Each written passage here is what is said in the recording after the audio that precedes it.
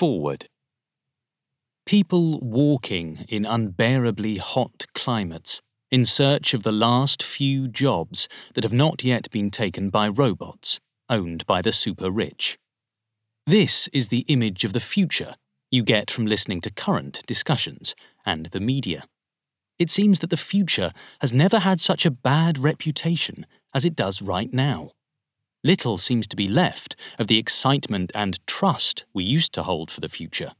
Where our grandparents saw flying cars, we now see doomsday scenarios, even in the present age of unprecedented wealth, progress, and technology.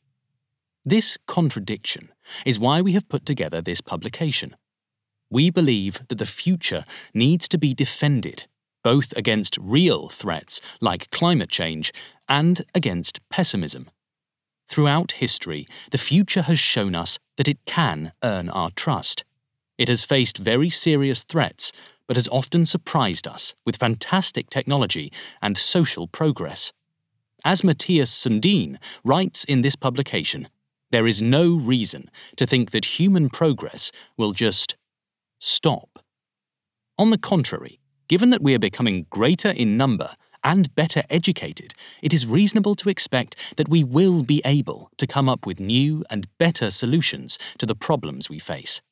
The world is not getting worse. It is getting more complex. Information is faster, and people have to make sense of it. Mankind has made more progress over the last 100 years than in the first 100,000 of its existence. Yet this also implies change on an unprecedented level. Information and change lead to more complexity, which opens the door to those who sell fear for their own gain, making people insecure. The great liberal philosopher and politician, Lord Ralph Dahrendorf, examined this question over 20 years ago. In 1997, he examined globalization and its social consequences. On the one hand, he sees new chances and hope for millions of people, the unifying power of trade and exchange.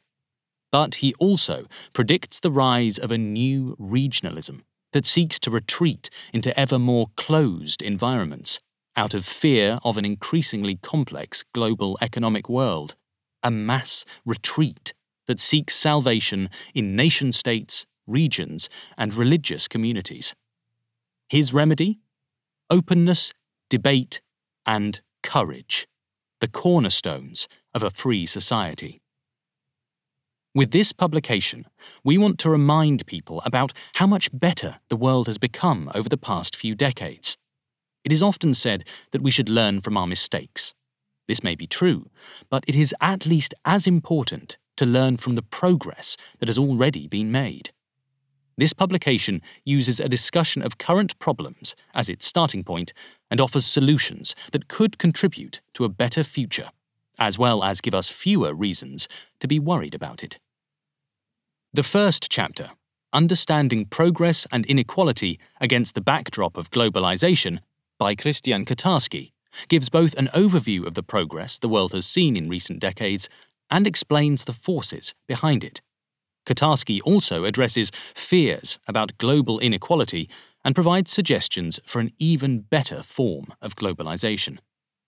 The second chapter, A Brighter Future Without Fear of Inequalities in Europe, by Dominik Kirchdorfer, is a lively and thorough review of the many different forms of inequalities, specifically in Europe. He distinguishes between non-problematic and problematic inequality, and makes recommendations for a Europe in which everyone has equal chances.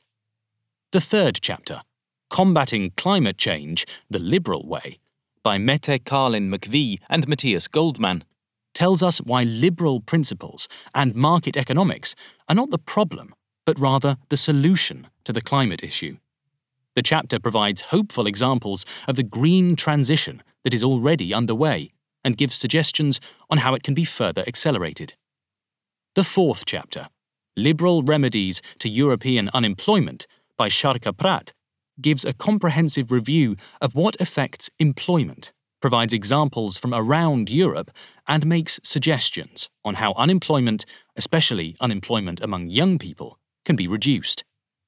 The fifth chapter, Why Do We Have a Pessimistic View of the World's Development, by Matthias Sundin, shows how little we actually know about the world's development, how the media and our psychology can increase our ignorance, and why we need a positive vision for humanity. We want people, especially the next generation, to believe that a better tomorrow is possible and that we are actually on our way there. However, this is not something that can be taken for granted. We must remain open to technology and change.